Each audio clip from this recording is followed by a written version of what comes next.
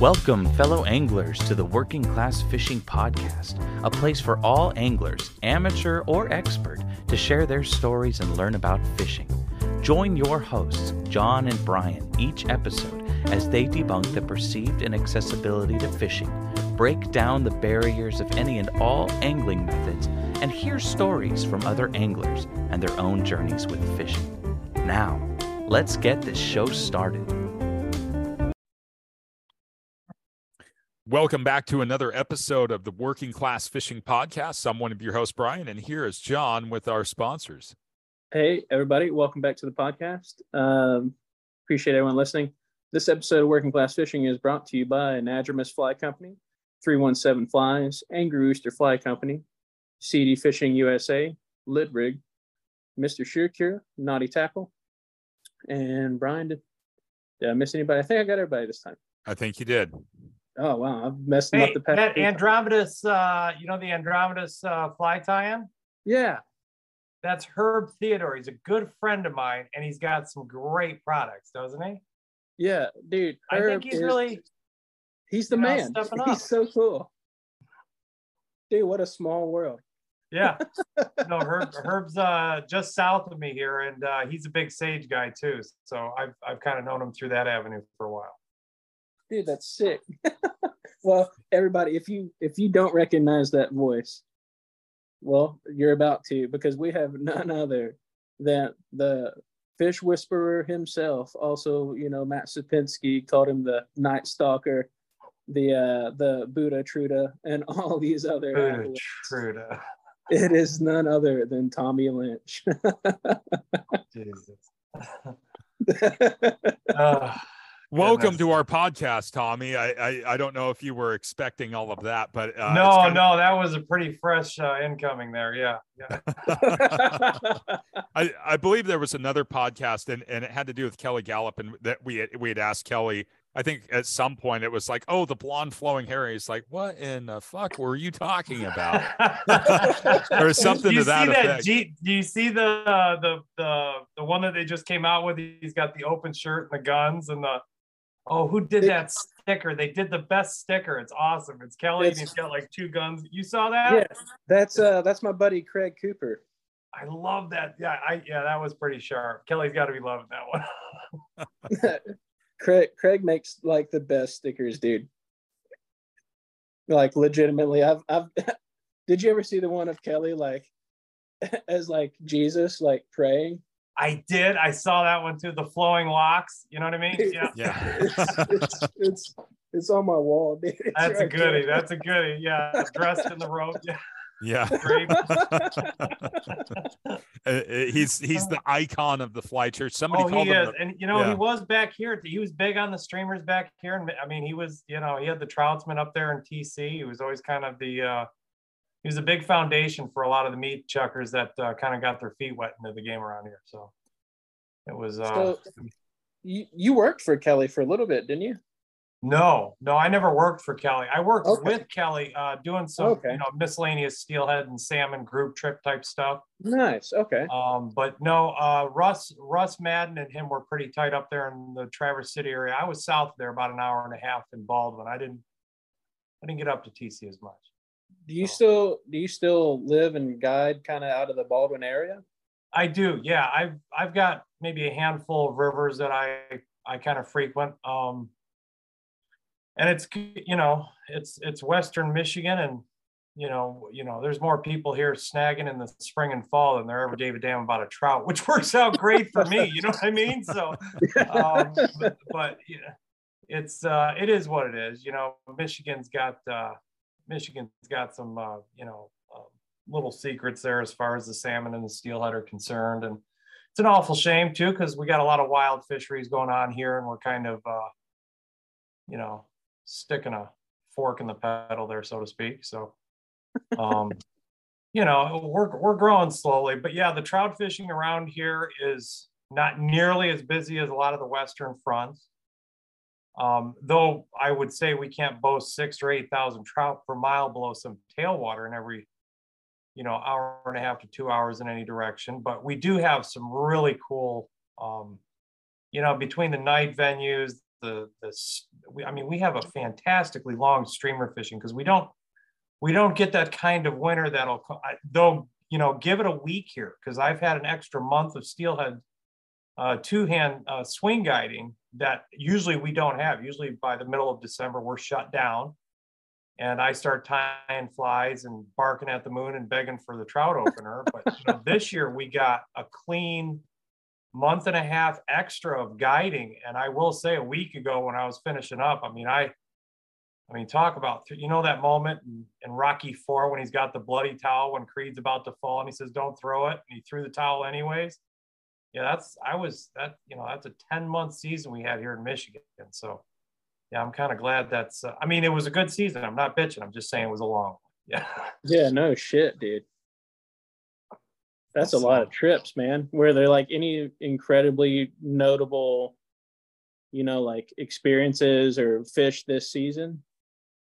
Oh, wow. I've got, off the top of my head, I can think of three. Well, the third thing's kind of, there's some lake enhanced brown trout in a couple of the ponds, as it were, not Lake Michigan per se, not like a Sea Frelon or a Wisconsin brown, but some of these lake enhanced browns that were able to kind of tiptoe. I got another 30-incher, which is, kind of old news.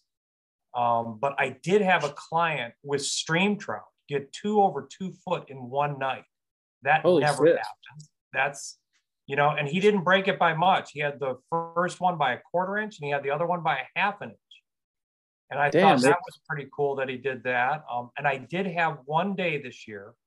It was late September, just before the trout closing, that I was able to catch a brown trout, a brook trout, and a steelhead all on the surface, all in a day. So that was cool. I've never done that before either. So a brook, a brown, and a steelhead all in a day on the surface. That was kind of cool. It took me about 14 hours other than trout bender. My wife let me go because it was salmon snagging season here in Michigan. So I don't want to go near my local river because it's just full of jack pine savages trying to stab fish with big out hooks. And so I'm off in these trout creeks where you couldn't find, a mammal save, whatever raccoon or muskrat might crawl up behind you. And it's just, there's nobody up there fishing, and the trout fishing is just fantastic. Again, Michigan is not known for 7,000-8,000 trout per mile, but we've got some great creek fishing. We've got a lot of good, mediocre tailwater fishing, and that's it's a full season by now. You finish that off with like 4 months of steelhead, and you want to shoot somebody. So, so, dude, I couldn't imagine. I can't grasp like how big a brown that would be 30 inches. Like I've held big fish, like big long fish, but a brown, I couldn't imagine what that is in the hands, like a 30-inch brown. Well, and I will say, I in the past I've been notorious. I love to hear, and I fish alone as I get older. I just, when I work, and when I'm fishing, I if I got to go streamer fishing, I'm fishing with, I can count on one hand how many guys I would even consider rowing these days. I just assume go fish on foot somewhere. You want to go outside? Is that what's up? You want to speak? Oh. Speak. Show them you can talk. Show them you can talk. Come on.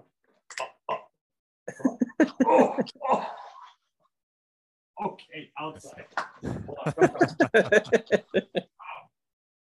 Tommy will let the dog out so that he can go potty and chase squirrels, which is always a favorite pastime. That's all good. Yeah, it's either that or just get sacked by the 100-pound husky for a half an hour while he just keeps drilling it. I want to go outside. So yeah. But yeah, I'm sorry. Where were we? 30-inch browns. So it makes 8 Wakes creeks. Like some of the rivers that we're trying to catch some of these fish in are not. They're not that big. If you're lucky enough to come across a tailwater like Stream 30, then, you've got some area to play in. But some of these areas that, have these like little creeks or small rivers or even tribs that are attached to these cold water lakes that have, smallmouth and whatever else, pike, muskie, you name it. They're all kind of running around in these bigger, deeper lakes. But when they come up, they have that same kind of brute that you would find on a C4L brown, which are a lot of those giants that are, you know, maybe only 5-6 years old, but can exceed 30 pounds. In Wisconsin, warm water. We used to get the plants here in Michigan to the C4Ls when I was younger. And, you know, some of those browns would exceed 15, 20 pounds, and you'd hear of a couple of 25 pounders caught from time. In fact, Tim Roller, an older friend of mine, got that world record at one point just north here on the Manistee throwing crankbaits for kings. That's a C4L. That was over 40 pounds. And as big as that fish is, you know, it's still only 5-6 years old. When you're talking about these, you know, river residents, you know, these fish age real slow. Like they might get to 20 inches inside of 4 or 5 years. But beyond that, it's a slow progression. And they don't all go the distance. You know what I mean? Most of them die around 20, 22 inches. A few of them go the distance and they get a routine with those log jams. That's how they get big, is those log jams. They use them as kind of a foundation of routine and a feeding kind of, you know what I mean? So if you move the log jams, I've always said that the brown trout are most vulnerable. The really big ones, like if you have a river that has log jams where they're allowed to be hidden for the other 90% of the year, when you shift the log jam or a high water comes in and knocks it out of there, for the next year or so, you've busted up his routine and he's falling behind in the calories. And you can often get him. You can often get him because he's off his routine and he can fuck up. And if he fucks up, you win. So,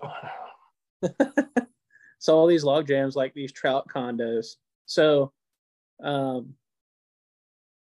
is that why? I know this is almost kind of like a loaded question, and I know partially some of the answer for this, but when it's real high water, I know there has to do things to do with water clarity and, you know, the barrow and all kinds of other things. But is that why when we see a lot of displaced timber, should we be fishing when we see displaced timber? Or I would say just, yeah. So like, let's say that you move one log jam and that log jam breaks up and then makes a new log jam, right? Eventually that new log jam somebody's going to take residence and dominion over that area. You know what I mean? The bigger trout, you know, those are the, you know, in our river in the Pure Marquette, anything over 23, 24 inches starts to get to call the ball, so to speak. He can like own the bed. So he can move around in there, and, you know, the 18s, the 16s, they're going to feel pretty comfortable. But any underclassmen for there are vulnerable and fair game at the drop of a hat if he's just feeling like Eastwood. So, you know, it's kind of in that respect of Wood. If you change his routine, then he's going to like have to expose himself. He's going to have to do something different to retain his size. Because again, once they get to a certain size, if their routine falls apart, which works for them, which allows them to keep that weight and keep that growth over as many years. I mean, some of these fish are old enough to vote. And I will tell you, I mean, if you break up that routine, they can be vulnerable. They're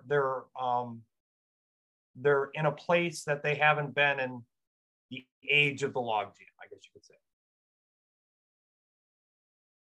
Tommy, dude, so I guess to backtrack some, for people that don't know who you are,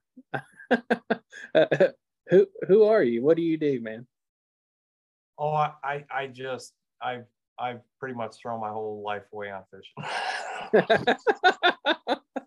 Yeah, no, I never really branched out. I used to do some bow hunting when I was a kid. I used to spin fish when I was really young. I tried bowling, that didn't take. Yeah, that about sums it up. I have 2 beautiful boys and a wife that's way out of my price range, but you know, here's hope. You know, that's about this. Yeah, that's about it. That's about it. Fish and family. Fish and family. That's about it. And a big dog. Yeah. Yeah. So you've been guiding like 20 something years now, right? 32 years. Holy shit, dude. Yeah. 32. Holy shit. You've really got to love fishing to do that for that long. No, you don't. You just got to have a severe screw loose is all you know, you gotta be able to find something fresh, interesting, exciting, all while doing the same fucking thing over and over and over again. But you know what? And you know, when you're young, you hear shit like this that you don't really appreciate it until you've looked at it enough. But it's true to say that I have never, as I get more seasoned, I don't know if I've ever seen the same river ever. I've gone down the same sections, but every time you go, there's some happenstance, some circumstance, some water condition, whatever. There's something that makes it different, and then there's data to draw from that day. And I don't know about you, I just get off on watching those big butterballs come out and take a swing. So if you think and hope, you don't have to necessarily cast to be in the game with them. You know what I mean? You can, you know, if you think for a second, I'm not staring at the guy's fly for 90, you know, I've crashed into trees staring at the damn guy's fly. Oh shit, I'm sorry, I was looking at your shit. You know, and it, you know, and you see it moving through the water, and it's all, you know, drunk and you know, and everything's right. And then, yeah, no, that doesn't get boring. You know, that's kind of like looking at the Victoria's Secrets catalog. I mean, it's there, you're gonna look at it, so you know. Yeah, I'm thinking about just looking at the fly and going down the river and you know, we float fish a lot in the West, you know, and for steelhead and salmon and everything else. So you'll get into that trance where, you know, you get into a really good run and you're just back rowing in the drift boat and you're watching and watching. All of a sudden you look up and here's a sweeper right in front of you. You're like, shit. And then you gotta like, kick, yeah, you gotta kick sideways.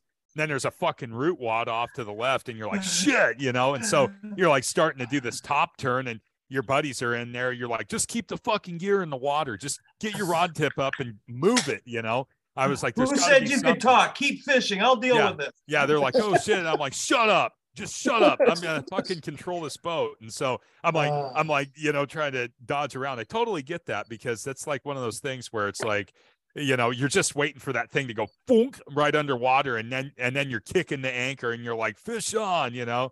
And then all hell breaks loose in the boat, you know. Then you got a net trying to come out and everybody reeling up and all that. So no, totally get that.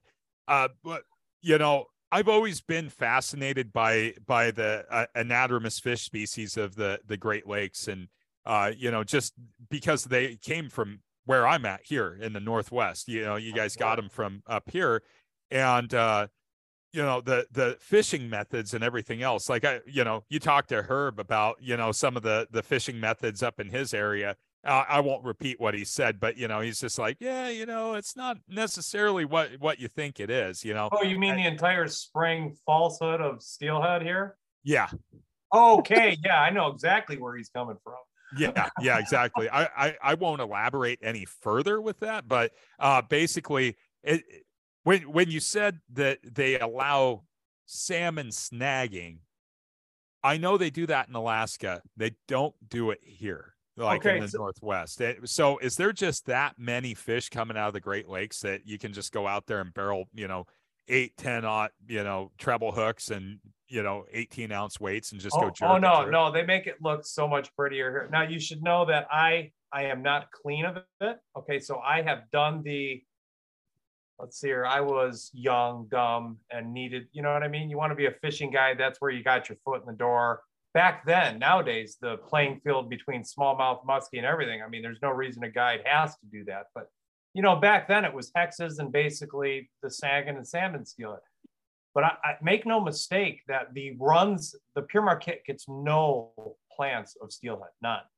Like, it is a all wild fishery. And the fact that we allow, still to this day, I haven't taken one of those trips in about 15 years. And still to this day, ooh, are you guys okay? You guys can come in. Did you get donuts? Yeah. Oh my gosh, you got Wesco donuts. Yeah. Kids got donuts. Here we go. We're doing a podcast. I shouldn't be talking to you. Okay. That's okay. No, that's fine. You can have the whole family join. Oh God, you tell a fat Irishman there's Wesco donuts. Oh, that's, yeah, you want to see. He moves quickly. It's like a brown trout to a good streamer, you know. So you should know that Michigan has a bad problem, and there's not a lot of people on the west side of Michigan that, number one, like me, because I'm one of the I'm going to say I'm in like the club of about 2 or 3 guys on the west side of Michigan that no longer take money to go out there and show people a chuck and duck. Have you heard of this? No, elaborate. Okay, chuck and duck is basically they'll go out and they'll dress up like fly guys, Sim Sage, Thomas and Thomas, Orvis this, Orvis that. They'll dress up in all this fly fishing gear, and then on the fly rod, they'll put colored you know what amnesia is? Yeah. Yeah. Colored monofilament. They'll rig that as the fly line. And then they basically run a false leader right below it to put 3 number 2 shot. You know what a number 2 shot looks like? Mm-hmm. About the size of a pea. Yeah. They'll put 3 of them on to fish 1.5 feet of water that moves nothing like your West Coast rivers. Right. It's much slower. And if you're asking how many steelhead are procreating in our river, you would shit yourself. And if the West Coast guys knew what we were doing to our wild fish, they'd come over here and probably shoot us all just to stump out the gene. You know what I mean? Because no, I'm not even kidding you. It's so sad. I can't even approach my rivers. There's so many people doing it, and they're not trying to get a bite. They're just out there playing glorified mouth hockey, lining, snagging, bump. You can call it a bunch of stuff, but it is what it is. So I guess what we would call that here is flossing. Yeah, that's what we would call that. Mouth hockey, flossing, same thing. Yeah. But no, here they don't even floss. There's some hook sets that are without merit, I guess. The drift down, and then the big jerk at the end with the big bow and the line whipping through, and maybe a little wad of yarn on the end of it. That's about right. We call it the Manistee twitch here. It's like some kind of we call it the Kenai twist because we'll go back to the whole wild steelhead thing, right? Because wild rainbows, I should say, wild rainbows. I won't insult you and say that. No, you should, because I've been to the North Umpqua. I know what a steelhead from the ocean and what a steelhead from the lake is. Yeah, my buddy's going down there. He's going main stem Umpqua on Saturday. So, nice. Yeah, so there's some absolute monster steelhead, unbelievably big steelhead, wild too, and they will kick your ass in that river. They are. It's a big piece of river too. They get some current to their advantage in there. Oh yeah. Mm-hmm. Yeah. When they dog you in the middle of a tail out, like, people in Michigan listen to this and it's like, oh, a tail out, really? It's like, oh, let's crank it up to 6,000 CFS. That's good fishable water, by the way. Let's crank that up because the river's, half mile wide. Mm-hmm. So yeah, we got some Jurassic rivers around here. Those are different rivers. And I tell you what, wading and hiking up and down those big boulders just about killed my ass. So yeah. that's a normal day, I guess. But so you have enough steelhead to floss. Our beds are, so there's this place called Waddell's. We call it the Hilton of the Andromedas. The Kings. There'll be, let's say there's 2,500 spawning over mind you, the river is 40 or 50 yards across in this spot. Okay. Tiny. Sometimes it pinches to about 20. Okay. But in this 20 or this 250 yard little straightaway, there's probably 4,000 kings spawning and upwards of 1,500. I don't know about 1,500. There'd be about 750 steelhead though that will potentially spawn in that same area.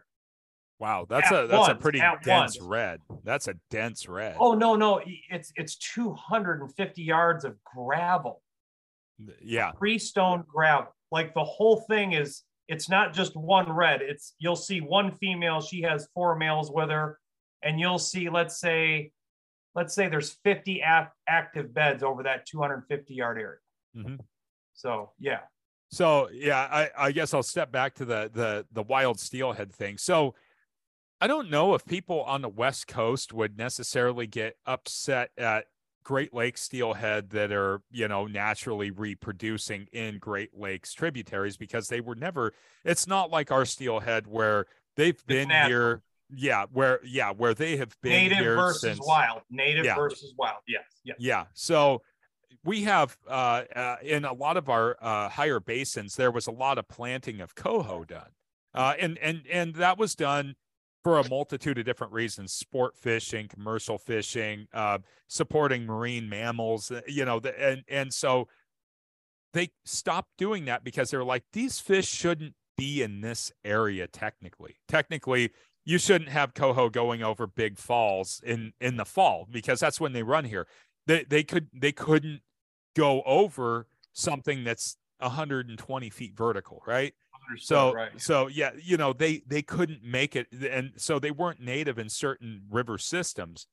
So they actually allow for what you would call wild retention in these areas. But the notion of just the notion of flossing, it's okay in Alaska, with sockeye and stuff like that. Sockeye, I did that. I guided. Yeah, they're plankton eaters. I mean, we get them on the Columbia on spinning glows. Oh, they're so tasty. Oh, God, they're well, coho is too. I mean, you can't beat it. And the coho is good too, but that sockeye, I mean, the spring Chinook we get here. You guys call them kings. We call them Chinook.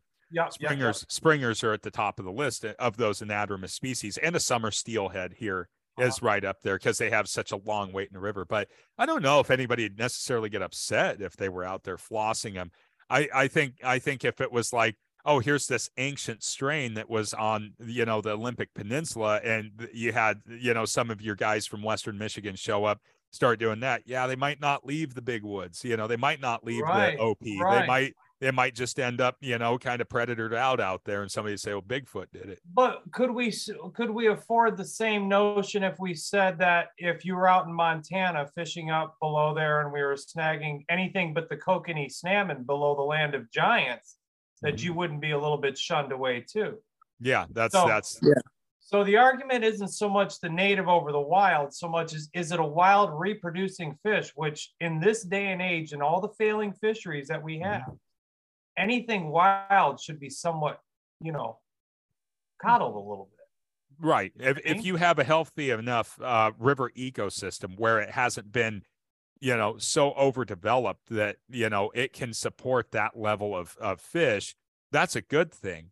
I think what also helps is that they aren't the legacy species of the Midwest. That's one of the other things is your legacy species of the Midwest, especially the northern Midwest, are Mackinac, lake trout, muskie, pike, walleye. Yep, you're right. Yeah, brook trout, brown trout. Those are really those legacy species, and these ones are kind of like, well, that's one of those things. I mean, we screwed up in Oregon with our chum salmon. We had two rivers and they still get a massive amount of fish coming back. But you had, when I was a kid, people would go out there with a fly rod, with 20-pound test, like 9 feet of 20-pound test with a piece of yarn and a split shot on it, just like they're doing a steelhead, and they go swing it through. Difference with a chum is that you can run what we call a yarny out here. You can run that, and they will fly across the run and hit it because the chums ate everything, don't they? Those dogs. Yeah. Oh man, they really do, man. You could throw them. Anything cerise in Alaska was our rule, man. Cerise, chartreuse here. It's chartreuse. That's big. Okay, gotcha. Very good. Anything chartreuse, they just annihilate. We did good on the silvers in Alaska on the chartreuse. I didn't try that on the chums as much, but hot pink and orange here on the silvers. Those are the two, except when they get into the tribs, and then it's jet black. I don't know what it is. What's weird too is when they get in our tribs, they'll take surface flies and everything, even when they're on the beds, but they like the chartreuse. Yeah. Maybe it has something to do with watercolor. I've noticed that big time. It's turbidity based. It's turbidity and chlorophyll and all that stuff. It depends on the river. Some rivers, you can throw something orange and white. It looks like a creamsicle. Bang, you're just blowing them out left and right. The next river down, all black. The next one, chartreuse head with the black, hairball leeches and stuff like that twitched, those types of things that where, or dirty hose, intruders, pick whatever big tube fly pattern. And let's not forget they'll come up and hit a bobber too. So yeah, I've had them wind around. That would be fucking sick, dude. In Alaska, everything happens in Alaska. They'll throw topwater plugs for bass for those fish, and they come up and whoop like that. Oh yeah. Oh gosh, yeah. No, the silvers, we got a bunch on the surface up there. The silvers here in Michigan, wherever you find them in the fall, you can get them to hit the surface. We've only gotten 4 fall fish to go here, steelhead wise on the surface. But in the summer months when we're mousing for the browns, we'll get probably 7 or 8 of those summer steelhead hooked up, and we only land a small percentage of that on a single hander in the dark. Yeah. Yeah, they kind of take you for a ride. Yeah, around the next 2 bends before I've got my hand on the anchor rope. Yeah. Yeah. So doing all that guiding and stuff, I mean, what's been your experience with these trout and steelhead and salmon and all that kind of stuff? I mean, do you have a lot of people hitting you up like, I want to go catch a salmon or a steelhead or a trout, or I mean, Well, or more people interested in just pursuing the trout? Well, I won't tell you that I haven't kind of pushed myself into that buttery corner just because, and that's by preference. But I will tell you that I really push my clients real hard to show up for that fall steelhead, just because I've always said that a fall steelhead, aka lake bow, Michigan style, whatever, is just a very, very client-friendly fish. Here's a technique with a 2-handed rod that requires almost no perfect cast and very little in the presentation world as far as the do's and don'ts of rod movement and line speeds, where a swung fly becomes the correct presentation, and they're still allowed to button up on 10+ pound trout that, you know, bust their knuckles into cheese graters. I mean, it's, yeah, no, that gets a good, I mean, like if the knuckle's bloody, I get a bigger tip. So yeah. That's good. That's good. I have to say that your steelhead do put up good fights from what I can see. I also see a lot of really light tackle used as well. Oh, I'm using goat rope. I'm using 20 pound. I use Good. 20 pound of my swing fly on 8-weight rods. And there are fish in the lower river that are 7 pounds. That'll show you the backing knot 3 times. Yep. So, I mean, yeah, as far as them zip, you'll bring a 7-pounder to the boat like 3 times. They'll run on you. Yeah. And it just, and it, you know, like I said, I will notice that, you know, when we have a steelhead in the ocean, it's not the top of the food chain. So it's got to be a better, meaner, stronger version of its Lake Michigan self. And if everybody wants to call them big bows, I'm happy with that, because that gets us in that kind of Jurassic Lake world of gigantic rainbow trout. So it matters really nothing to me. All I care about is the guy in the front seat that turns around with that shit-eating grin on his face after he watches that fish cover a Bender River. You know what I mean? Oh, that's fantastic. I'm so happy you guys have that good of a fishery, because around here it's just, you know, the salmon and steelhead numbers, they're all over the place. Ocean conditions really do play a big key factor. I've heard about the warm blob, this incredible spay fisherman that was our guy. Tony Cummings, a really great friend and client of mine, took me out there a couple of summers ago, just before they closed it, you know, because they had the forest fire and the heat and all that other shit. And I got to fish. Give me just 1 second. He was so Rich Zellman. This guy was like, he had the sweetest cack-handed snap tee I think I've ever seen. I mean, it was clean and door stopped each and every. And it was just a pleasure to see a guy in his element just that deep into the spay world. Because I dabble 4 months a year, and this guy's giving his, you know, throwing the whole quarter at it. So, yeah, it was quite an experience. I got to hook up 2 on the dry fly. That was awesome. And yeah, I will not soon forget that one. But yeah, to say that, you know, those fish are the same fish, you could say maybe biologically, but again, if it's not the top of the food chain, it has to aspire to be more than it is. Whereas in Lake Michigan, they hit the top of the food chain the moment they're 6 pounds, you know? So just a different animal here. Yeah. Tommy, so even with all this, you know, experience fishing all these different species, what draws you back to these buttery browns, dude? Oh, well, let's break down fly fishing and why we do it, and I'll give you a fair answer on that. And that is, you know, we all do this absolutely the hardest, most infuriating, least productive way known as fly fish. We throw chicken and try and sell it as meat, and we're asking a lot because we cater to one sense when we cast a fly. It's only one. It's the visual. We don't get to smell like a fish. We don't taste or feel like a fish. So it's as much, trying to add the sport, because it's not just what you're throwing, it's how you're throwing it, where you're throwing it, when you're throwing it. And if that's all the case, if it is just about the sport, because if it was about catching fish, we just all get the crawlers and the spinning outfits and get her the fuck done. But if it's about the sport, the brown trout and the think, the variables of time of day, knowing the hunter's window, kind of identifying why he's out and why you should stay home and tie flies that day instead. It's almost like a little bit more personal cat and mouse game, and it adds a shit ton more sport. It's a rabbit hole. I think that brown trout is just a deeper, meaner rabbit hole with so many techniques in which to engage them or consider. And you're not just throwing streamers. You're out there in the middle of the night trying to come up with answers at dawn with a rodent. You're trying to go out there with salmon caviar and sneak up on them on like eggshells because the water's gin clear. You throw him a hopper 6 times because it lives under that bank. And it was on the 7th cast that he came out and looked. Why was it 7? That's what fucks with me. That's what keeps me from falling asleep, to be honest. Doggone it. It's a neat rabbit hole. And this, like I said, the steelhead pull harder, they fight harder.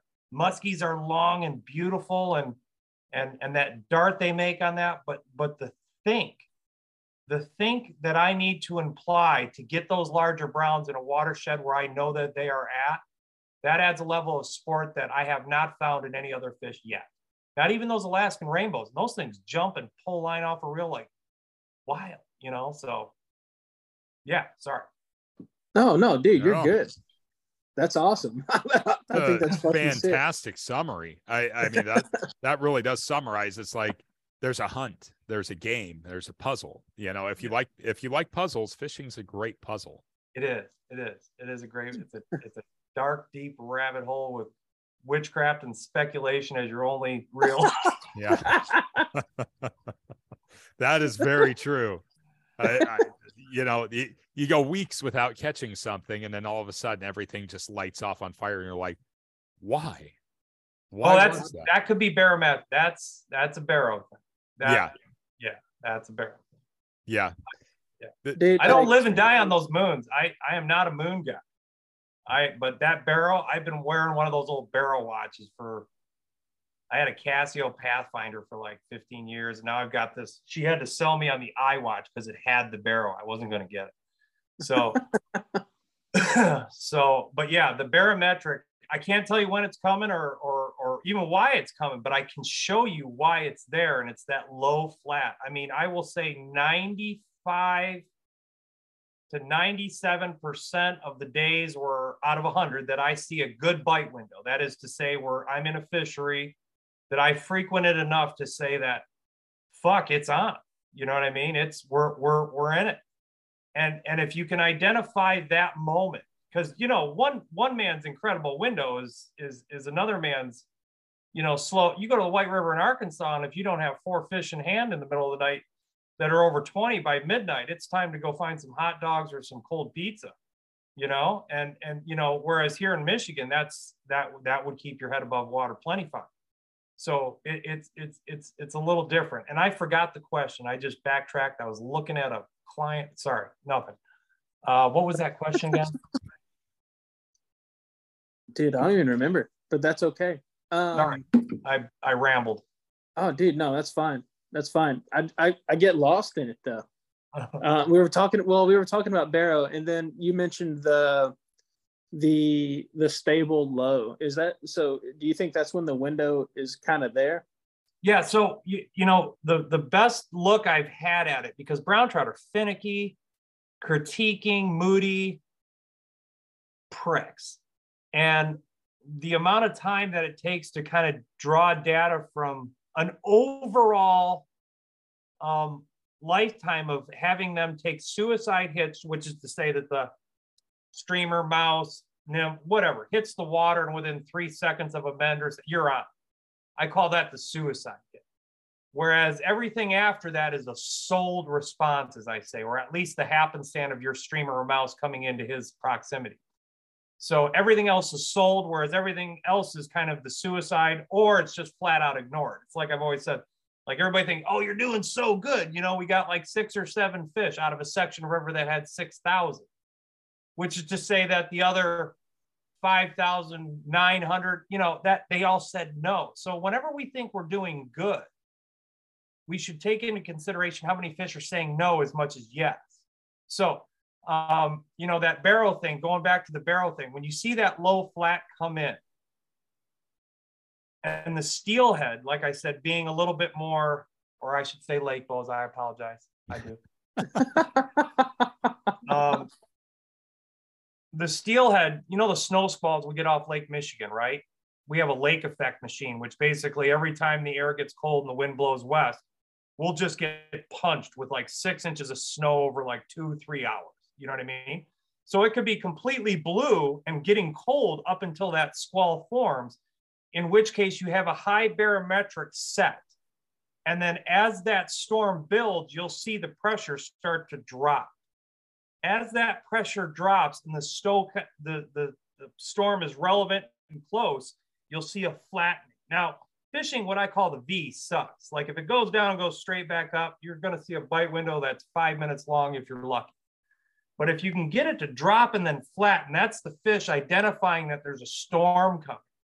And they feel that in their swim. I had to hear this from a biologist to actually take this into consideration. But their swim bladders, to keep their equilibriums from keeping them, you know, tipping over and shit, is so sensitive, so sensitive. And that air pressure is felt. And when they feel that storm coming, they know that there's a hurt. You know, it's like deer. Before the storm, you see them feed like crazy. As soon as that storm hits, they're all up, bedded up under some cedar, and they're waiting it out. And fish aren't any different. They're gathering those acorns just before the storm because they know that the water is going to rise with the storm that brings moisture. And if they're going to be burning calories, they better stack up some extras. So it's just like that squirrel putting away the acorns in the tree. It's kind of looking forward to what could be a certain amount of water. So typically, the lower the barometric pressure is when it does that flatten, the better off you are because they can feel that intensity of that storm.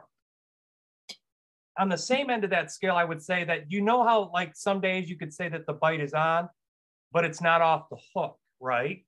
Yeah. Those days when you would swear that a bare hook would work, why is it all working? And everybody, you know, of all the fishermen that you talk to, conventional, fly, doesn't really matter. There's one remaining constant with them all as far as what works. And that, in and amongst the group of ego freaking weirdos that all think what they're doing is the only way, and it's the only way that's right, which is hilarious. They all agree on one thing, and that is, do you remember that day we were fishing in front of the thunderstorm? You guys all remember that day? We've never talked about this day, but I know you've had one. And that pre-thunderstorm bite is that barometric flattening. And that flattening occurring a second time, which is to say it drops, flattens, and then does it again. That second drop is when that bare hook works. That's when the fish know it's a big storm. It's a mean storm. I got to feed now. And yeah, you'll see that. Now, don't get me wrong. You can have bite open up based upon like a forage, like salmon fry, or even the post thunderstorm that gets the riverbanks bleeding with night crawlers and dead crawdads rolling down. You know, that's just a banquet for them. Mm-hmm. And that can key up a bite. But as far as that sensual or that sense overload, where you get that, you know, idea where there's not a whole lot of water temperature change here. There's not a whole lot of depth change. In fact, there's not even a whole lot of cloud change here. But I've noticed that this bite is odd. And every time that I look back on that watch, guess what it was doing? Dropping. Low flat. Yeah, it wasn't the drop. I always used to think it was the drop of those steelhead, because you could go through a section. Yep. Let's say Lake Bow, sorry. You go through, say, like 1,000 yards of river. And in the deep winter, when those fish are wintering over from the fall, let's say 5 holes constitute 150 steelhead. And these are bigger sandy holes. This is a holding water. This isn't the riffle pocket stuff. This is sand, 10 feet of water.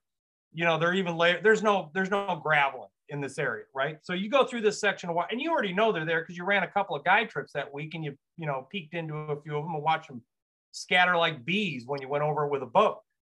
So you'd go through there and you'd say, man, I got 2 takes, and there's got to be 150 curious bored-ass steelhead in those holes, and none of them wanted it, right?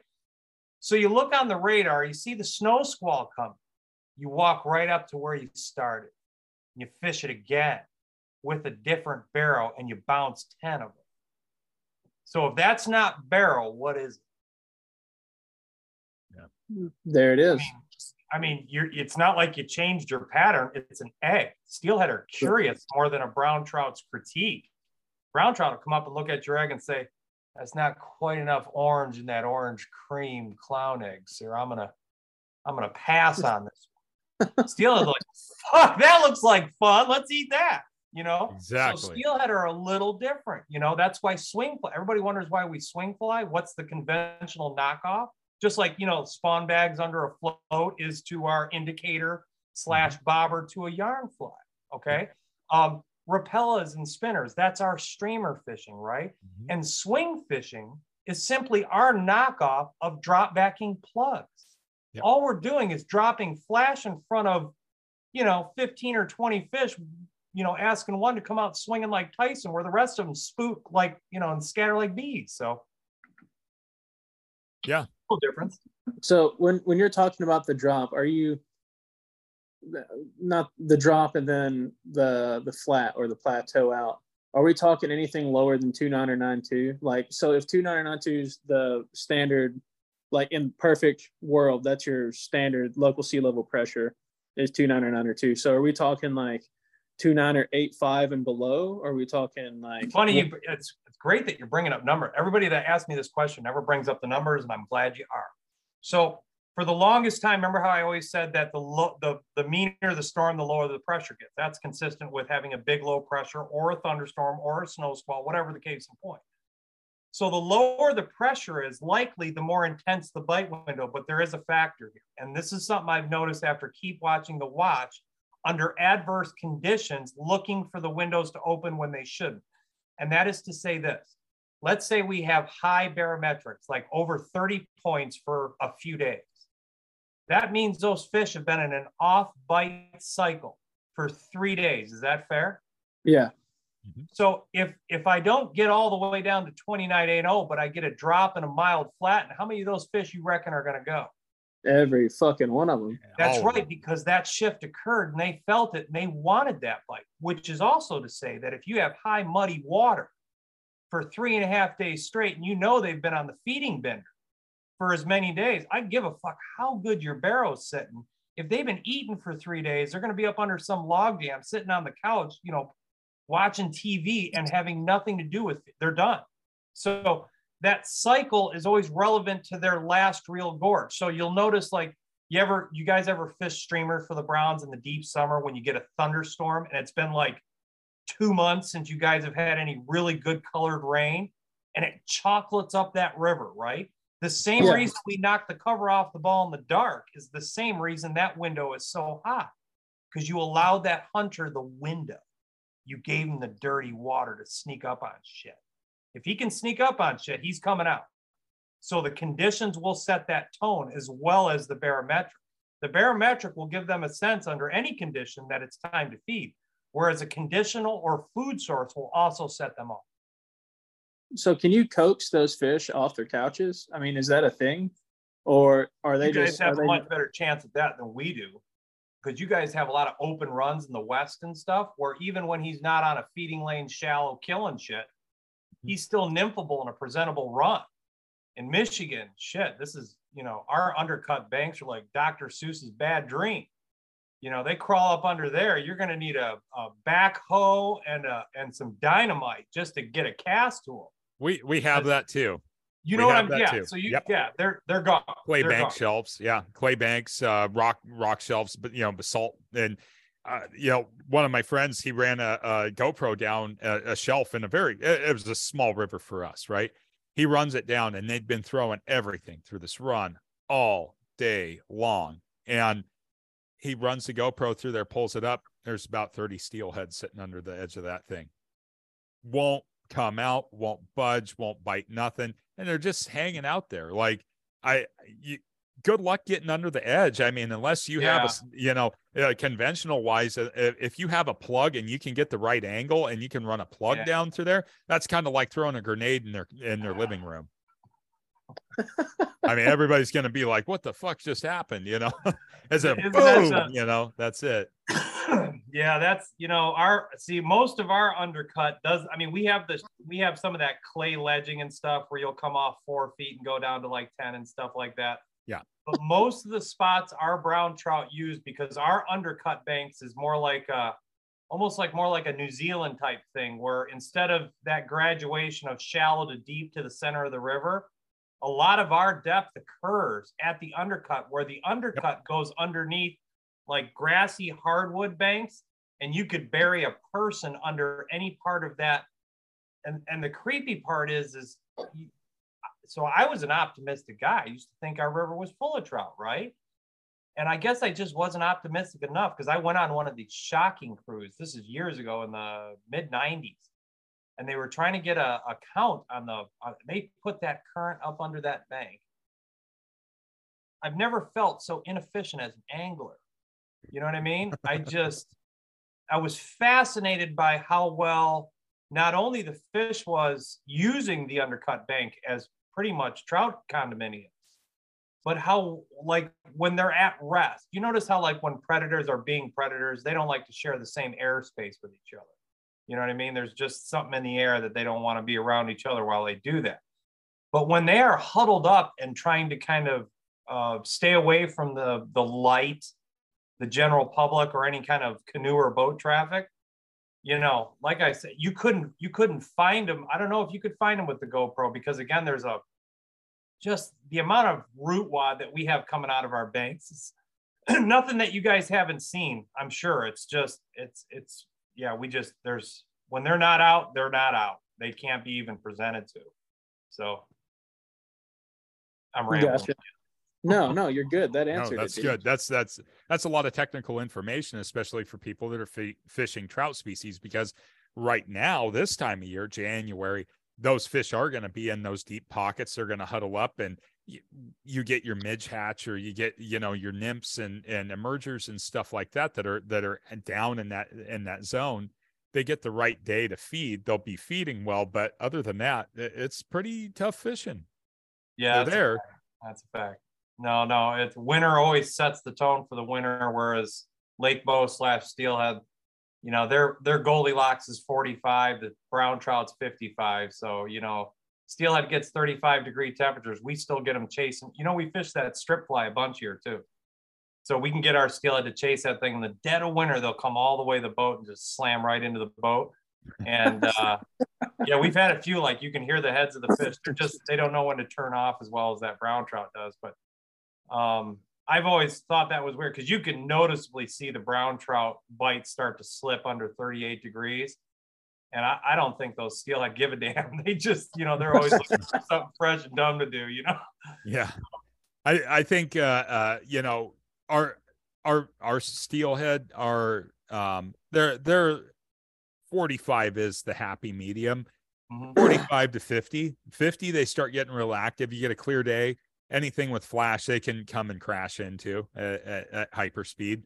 But a lot of it anymore has just really been a lot more finesse presentations, small light tackle, I say light tackle, 10-pound test leader, 12-pound test leader, fluorocarbon, just because rainfall, turbidity, chlorophyll, discharge, everything else. It's really a lot of it has been more and more finesse than it had in the past, where you go put a wad of salmon eggs on, if you're a conventional person, you put a wad of salmon eggs on and just go drift it through a run with maybe like a 8 to 4 millimeter corky to float it, and it would get railed by a fish. Now it's like, a 1/4 ounce marabou jig, and that gets railed. So it's kind of strange, but it's like the selectiveness of the fish has changed a lot. But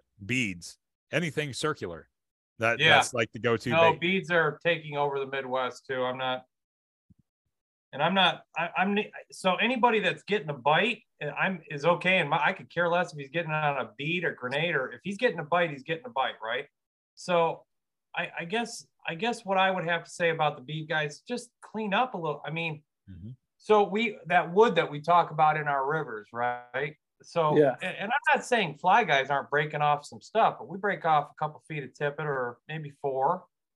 And we have a hook in the water. So when and I'm not sure what they're doing wrong, because if they're using 6 and 8 pound test on these beads, like I keep hearing they are, I can't figure out how the fuck they keep breaking off these fucking 11-gram bobbers. They're floating around on damn near every structure we have in this river. And this is a new thing. I mean, we've had center pinning now for about, I don't know, 6, 7 years, maybe 8. And the amount of, and I'm not saying that the what do you call it? The open face guys aren't blowing up at the reel too, but man, that's a lot of shit in the water. That's a lot of dead birds. That's a lot of floating. That's just, I don't know. I just think, at some point, some of the conventional guys that are using those, and let's face it, they could probably make some money at the rate I'm seeing bobbers getting broke off.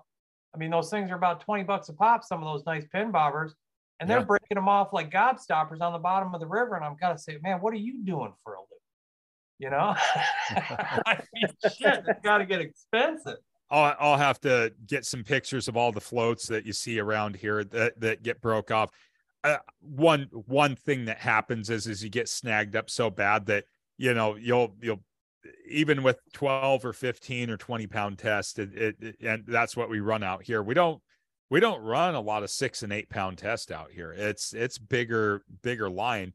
But you get snagged up and just the whole damn thing comes undone. It's just all breaks off, especially if you're rolling down river and then all of a sudden, you can't back up here. It's not like you can back up. And that's, I guess, where my argument would be. It'd be one thing to be in these class 1, class 2 rivers and not have the option, right? But we're talking about rivers that are moving with, I mean, the Pure Marquette, when it's pumping, is 700 CFS at the bottom. Right. It's like a creek. Right. Now we have the big Manistee in there. They're still pumping 3,000 and 4,000 out of the big rivers. That's better. It's just, I don't know. I just think with the amount of people that are fishing today versus 20 years ago, that if we don't start taking some steps, and I'm not saying that gear regulations are the answer to everything, but to some respects, it does at least protect those sections of river where they might be able to make us some more, and this is where, I've always kind of had a little bit of a bone to pick with all of this hatchery. It's like once the hatcheries get into a state, it's like I hear a lot about hatcheries and I don't hear nearly enough about wild fish, and as far as I can tell, in the trout / steelhead world is becoming a rare bird.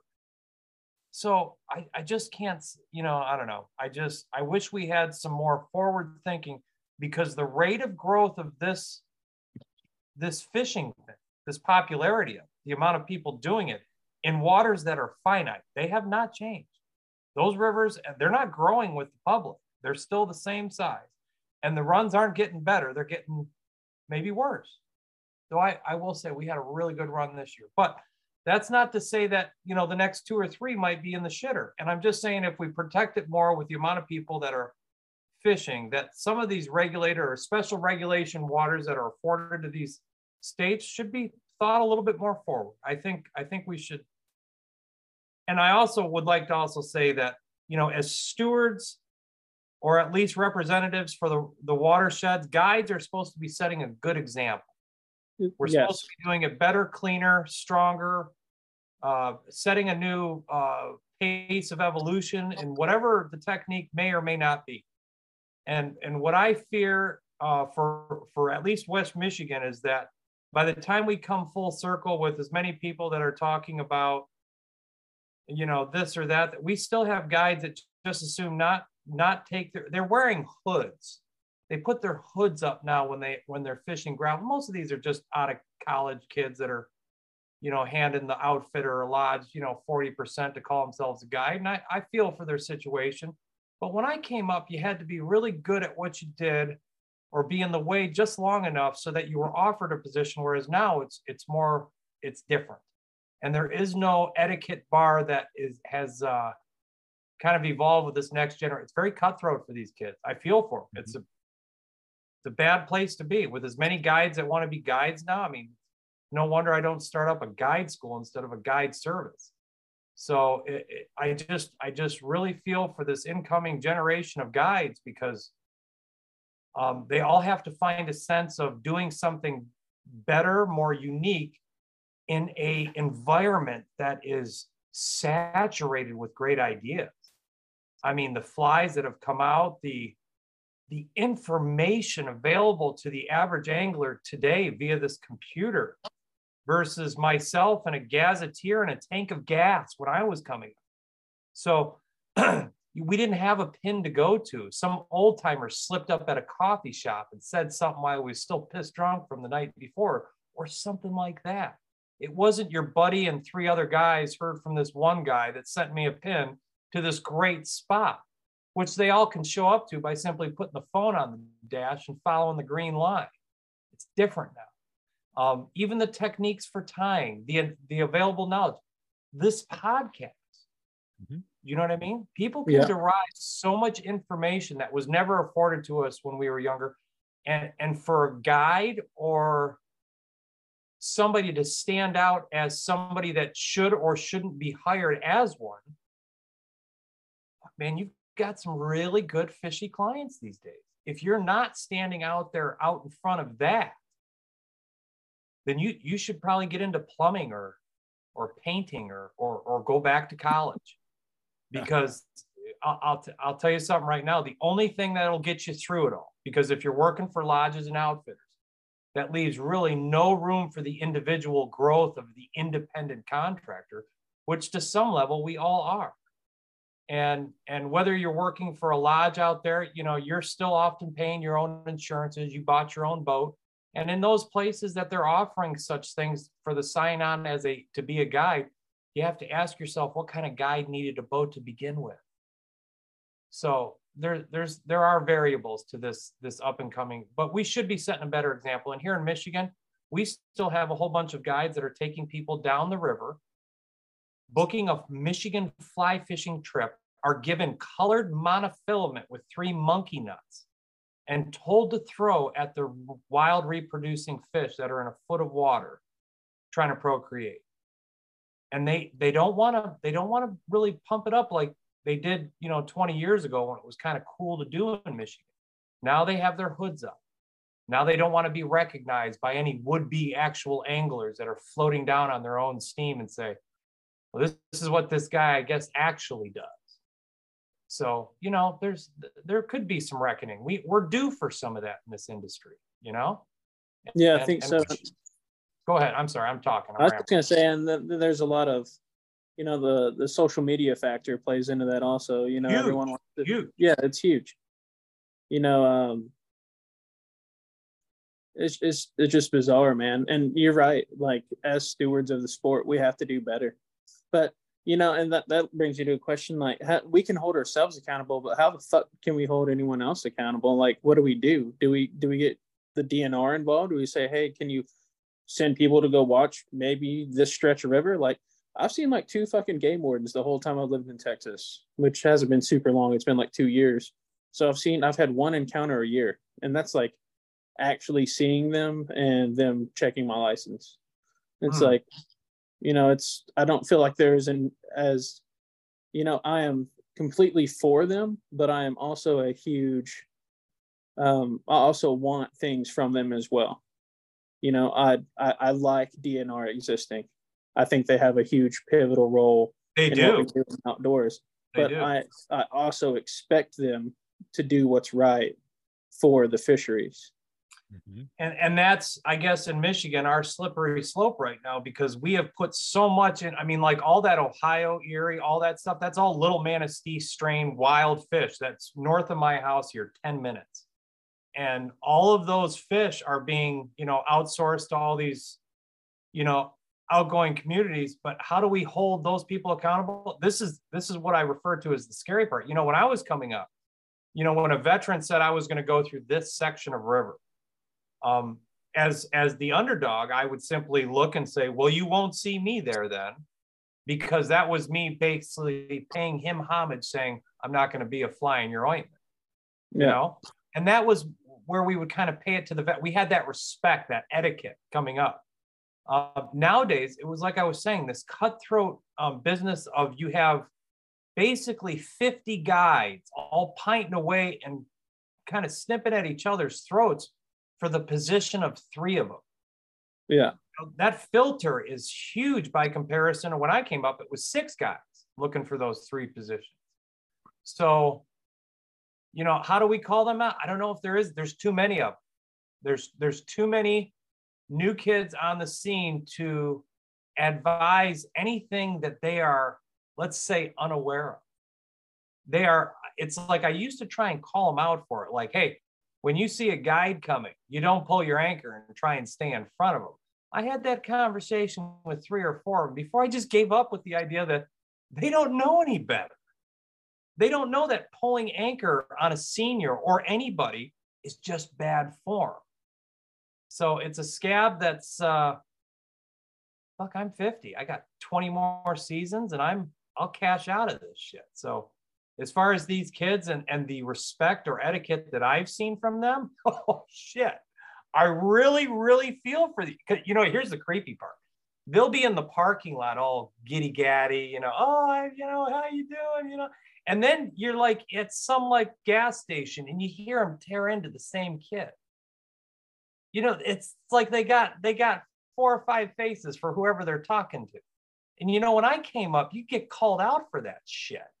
Mm-hmm. You know what I mean? You get thrown under, you weren't allowed to get in the cool kids club if you were that kind of. Nowadays, it's different. Nowadays, you can have guys that were shunned in every corner of this industry, you know, start making as many boats as, you know, it's different.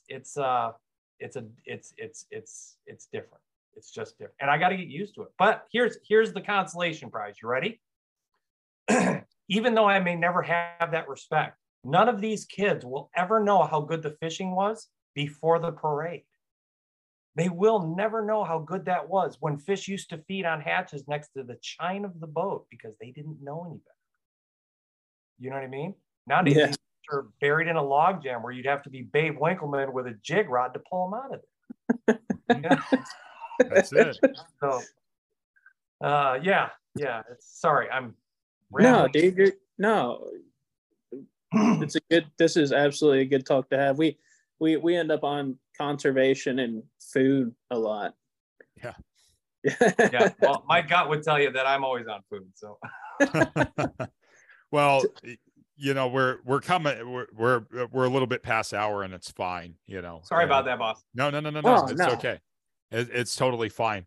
Because I think that what we've just talked about in the last 10 minutes, 15 minutes has been probably some of the most important stuff that we can talk about. And that is that this just isn't a fishing problem. It's not just in the fishing community. It's an interpersonal communication failure.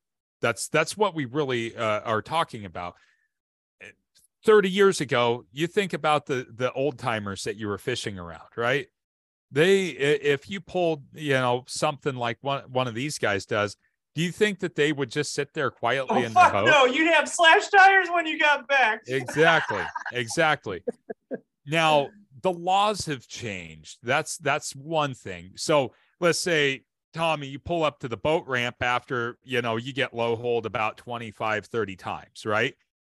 And you pull up to the boat ramp and we're not talking low hole and like going 400 yards downriver and fishing. That's a totally different thing. We're talking about somebody pulling up. They have the stupid ass sunglasses and the flat bill and everything else. You know what I'm talking about, right?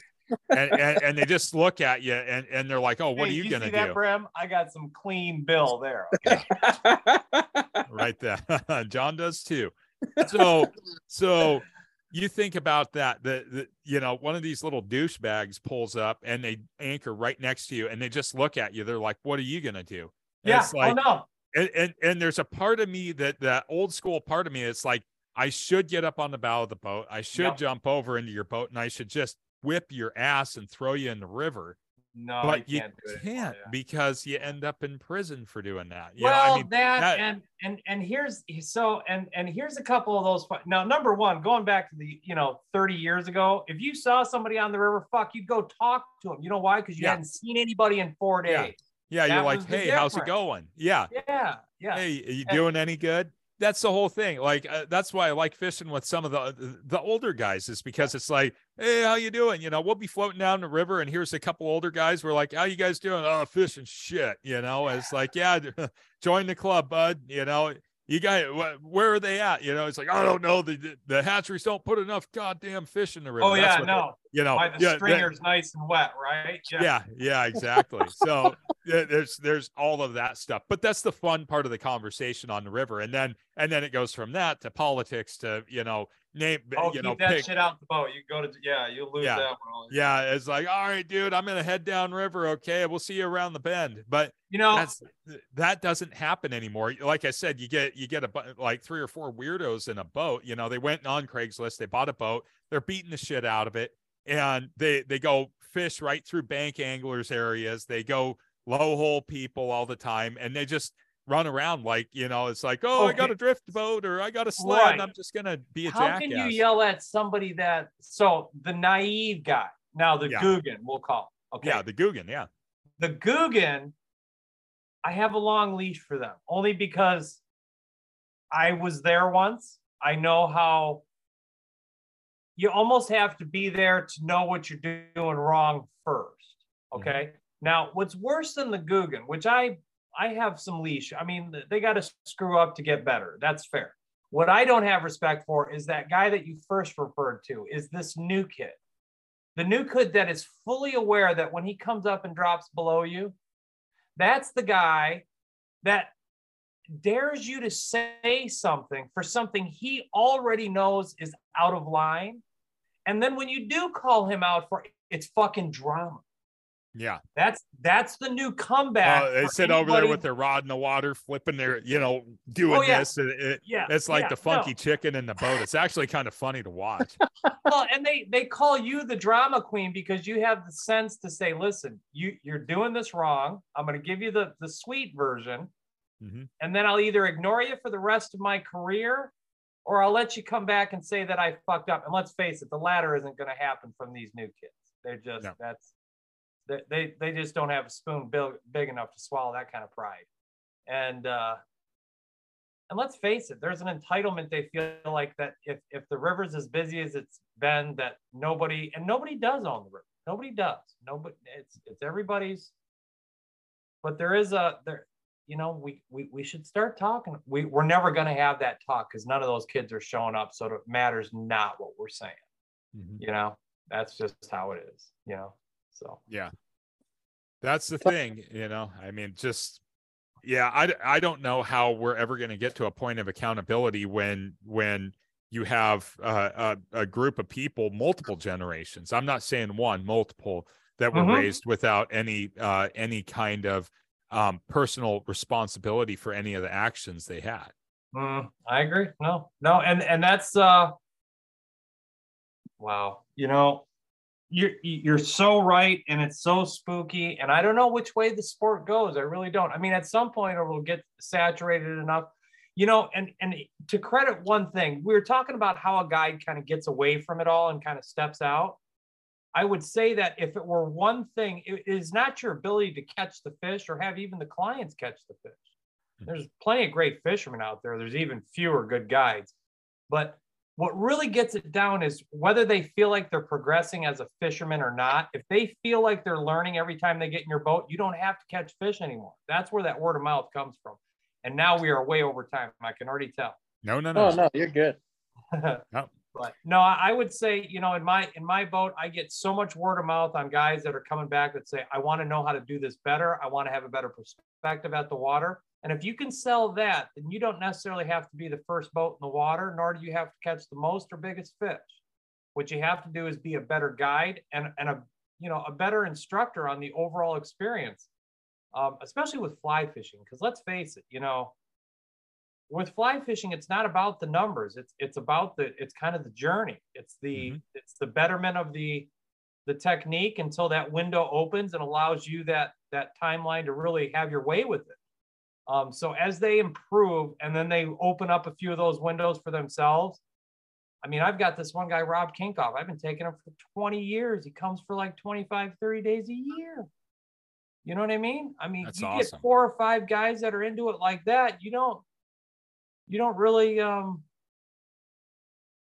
yeah, I think if you want to be a good guide, you better figure out how to get the rebooking instead of the new booking.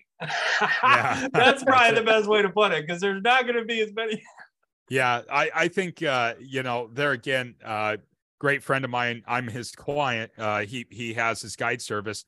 I'm going on 3rd trip with him, and he just started last year, and I'm going on a 3rd paid trip with him, but I've went on unpaid trips with him because he's like, hey, you want to hop in my boat and go do this? Sure. Yeah, that's cool. Thank you. I still kick him gas money. I'm not one of these guys. Oh, sure. Like, get him a 6-pack of beer to make it go down too. Yeah. Well, the gas was the biggest thing. He's got a 25-foot sled. So it's like, dude, that costs money to run a jet, and I'm not going to sit here and be like, oh, thanks for letting me use your rods and your gear and everything else without, saying, hey, thanks for doing that. But it's cool when you do get to build that relationship with those people, because that's one of those things where it's like, you know what, it becomes more than just fishing. You actually, you get to have that genuine relationship with like somebody. It's fun. It's not as much work anymore. Yeah, exactly. It's cool, and then you kind of get the inside line on stuff. Like I get pictures texted to me of like 5 or 6 steelhead today that were caught. And it's like, okay. Yeah. I haven't got any yet. So good for you. I know you're a guide. You're out there 7 days a week. So, you can go out and grind it out. That's your job. I send it over to my other buddies that fish, and they're like, can we go follow him? I was like, yeah, we could go follow him, but he'll catch all the fish out from underneath our boat. So maybe we want to go on the day that he's not there, and we go have our adventure. That comes into a whole other thing. It's like, we know where the rivers are. It's about the adventure, not about like, yeah, it's cool to catch fish. We all want to do that, especially you spend $100 on gas and, you do all this other stuff to get there. You want to catch fish, but there's something to be said also about just going down a river with whitewater and watching those bobbers go. And eventually one of them goes boonk like that. And it's like, all right, here we go. Party time. It was worth all that work, all that rowing, the rain, the cold, the pumping the water out of the bottom of the boat during the rainstorm, all that. No, you're right. No, it's the full pie. It's not just I'm and I tell you what, I got to get back out west one of these days. It's probably going to be a little while though, but those rivers out there are gorgeous. Yeah. That's you guys got the mountain landscapes and all that other stuff. We're just not in that same field of elevation or altitude. But I will never. I just about broke my leg coming off one of those big glacial rocks. So you guys are just those are volcanic actually, but yeah. Oh wow, those things are. I mean, those are like Volkswagens on their heads, Yeah, so. Just think of what happened to get them there. Jesus. Yeah, kind of scary. So I've got one more question before we wind all this down, and if it can't be answered, maybe I shouldn't. Oh, fuck it. I'm going to. So the mallard on the Drunken Disorderly, right? So I tie a lot of flies, right? And one fly that I don't tie a lot of because it's kind of pretty intimidating, honestly, is your fly. I've tied it twice, and I didn't like how it turned out at all. The ruddering feathers, like the mallard, it's specifically mallard for a reason, correct? Yeah, you could I've done some with guinea, like when I'm doing brook trout patterns. I love using some guinea fowl. You know what I mean? Because it gets that like white spot in there, kind of dials it off. So, but anything flat. What you're trying to do is counter the wedges flat side to side. which is why that hook shank is always better longer. I got away from kind of doing those short jigs because you get a dig and a wiggle, but you wouldn't get the glide. Okay. And I like the glide over the wiggle, unless I'm trying to bank grub, which is to say I need depth right off the bank, like 3 feet now. Outside of that, I'm the jig hooks we use a lot in the triples, those big triples we tie up to five out rather. So yeah. So if you're fishing that kind of grubby stuff, then wouldn't lead be better? Well, yes and no. Lead has one effect. I have a fall. When I jig lead, it falls. Like I lift it and then it falls, which is very leachy, and it has its effect, like a sex dungeon. I fished the wheels out of that when I was a kid. And that leaching effect, I believe, was a proximity take, whereas like a leech would be falling on a fish, and before it would attach, it would grab it. We have a bunch of these chestnut lampreys in Michigan, so it's a very natural response. Versus what we're talking about is a swim fly. A swim fly is more along the lines of like either a soft plastic or a plastic bait, like a repeller, in which case you're drawing. Yeah, it's not a proximity thing so much as a salve. You're trying to draw the fish instead of kind of enter its proximity. So I think the draw of swim flies has a broader reach. Though I will say, the commitment rate of a leaded leech of any kind that's fallen on a fish also has a fantastic bite trigger. But the swim of a bug is based upon no lead, because for that bug to go 4 ways to my one, I have to allow a slack and a float recovery, which is to say, when I dig that wedge in, I expect 3 more actions when I relax it. In fact, when I fish the streamer, in between the actions of burn, down swat, straight strip, lift and wiggle, whatever the case, whatever presentation I've had, I'll reach the rod back to the fly and create a vast amount of slack so that the fly can finish in its own right instead of me being toting on it, be it a short leader or just too taut to the line based upon the river's bow tension current. Does that fit? Yeah. Mm-hmm. Okay. And so that's just getting back to the feathers that, that's painting this picture more, because the wedge is that it's that kind of like linear. I don't know if that would be lateral to horizontal. Yeah. Then to lateral again. And then on the triple to horizontal again. Gotcha. So okay. The triple swim's kind of like more of like a banjo minnow soft plastic style versus the drunks, which are more your kind of broke back propeller. They have a shake to them, kind of like there is no feather knife in the back to tone out the swim so much as it shakes out. Does that make sense? Yes. So basically every action on the drunk is a action or fight against its next step. So the head is flat and wide, which digs in. And then on the longer shanks, I really like the 4X long, the S11s by Gamma.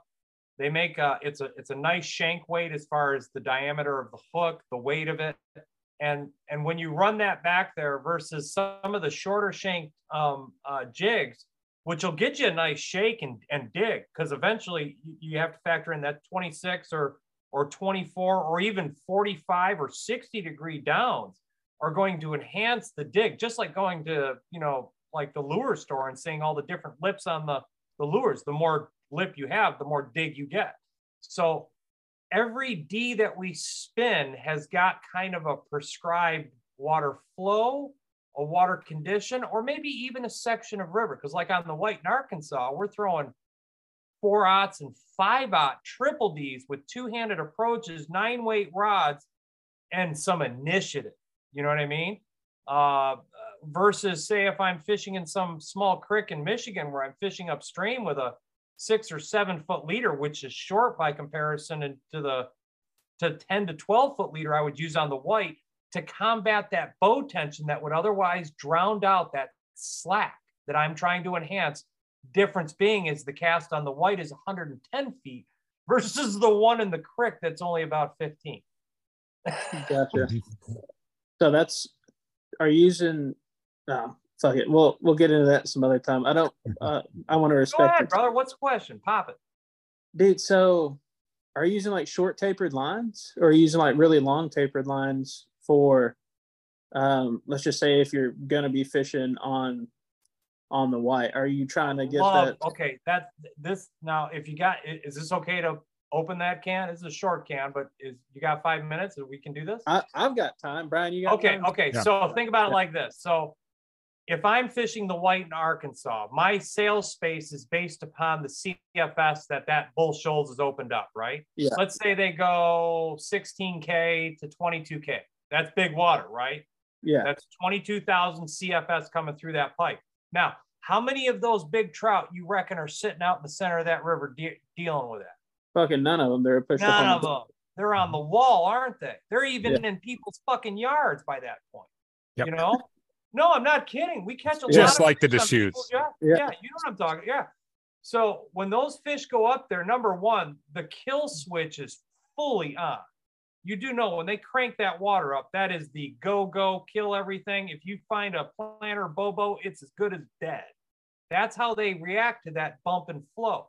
So if I'm fishing on that bank, I'm not really concerned about the center of the river. So I want a head that's only going to cater to a bank and a fishing window that might be what, 25 feet? That's it. You know he's on the wall. Why throw a 40-foot head at a fish that's being like a max short is perfect for that. Now, if you run into that situation where the max short is drawing too much on the inside current, then you can just go to a really strong, like 25-foot, whatever in the 300 or more class, like a sniper.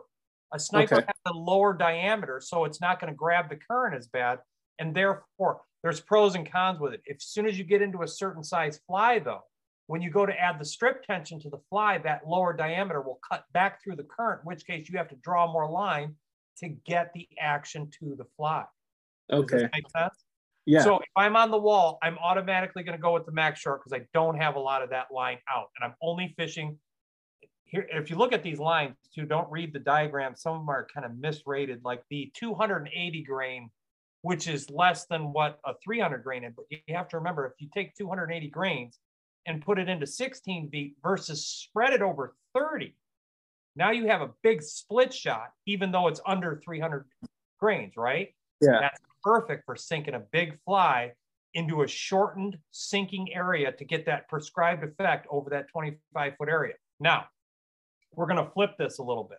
If I'm on the White River in Arkansas and I'm still throwing streamers, and let's say there's enough water to still throw streamers, let's say we're 8,000, 9,000 or better, all the way up to say that 16,000 where I would say high water kind of starts. In that realm, the sales pitch is not just off the bank anymore, is it? The sales pitch is almost to the boat. The catch with the White River in Arkansas is the game in clear water ends at about 50, 60 feet before they see the shadow of the boat. Do you know what I mean? You guys know how that spreads out down there. Like when that boat's going, there's nothing hiding you or your shadow when those fish are getting close out there. So the game stops at 50, 60 feet. So now I'm going to a 40-foot head. So that when I let the cast go, I'm letting the cast go at 60 feet and it cruises to 100 and I go to a two-handed burn and I can fish that 110 into that 50, 60 as my presentation and then reset because anything inside of that, the gig's up. The gig's up. And I've watched that streamer fishing there go from, totally chic to totally geek over the span of, the 7 years we were going pretty steadily for that daytime streamer bite. But we noticed immediately, we started those runs doing like if a boat didn't get a 2-footer each pass, we were doing something wrong. And to a point now where if I had 5 boats with 5 clients hosted down there, if one guy in the group got a 2-footer, it was like hip, hip, hooray. And I'm like, this is going the wrong direction. The only thing that didn't slip was the night stuff. What we were doing down there with spay rods and a Beetlejuice you know what? We always talk about, this trout fishing and that trout fishing. This was the best. That was the best. I had this incredible bite here. I had this incredible bite there. And save some places, maybe in Iceland that I have not seen enough of to warrant whether or not this is true. And I've had some good brown trout fishing experiences, but I've never had me and a buddy fish 6.5 hours and get 34 of them over 20 inches in 6.5 hours, breaking 24 inches 7 times in one night. in one night, 6.5 hours. So we can size up this and we can size up that streamer window, and you can break it all down. By the time the smoke clears, you'll understand that the brown trout is a nocturnal one. And as soon as you dive into that rabbit hole, fuck this. I mean, the streamers are cool. I like watching them chase. Don't get me wrong. But I got more hope and wonder in that spay cast, you know, across the White River than I ever did or ever will. And the streamer bites kind of, you know, they've blown that up pretty good down there now. You know, there's a lot of chatter down.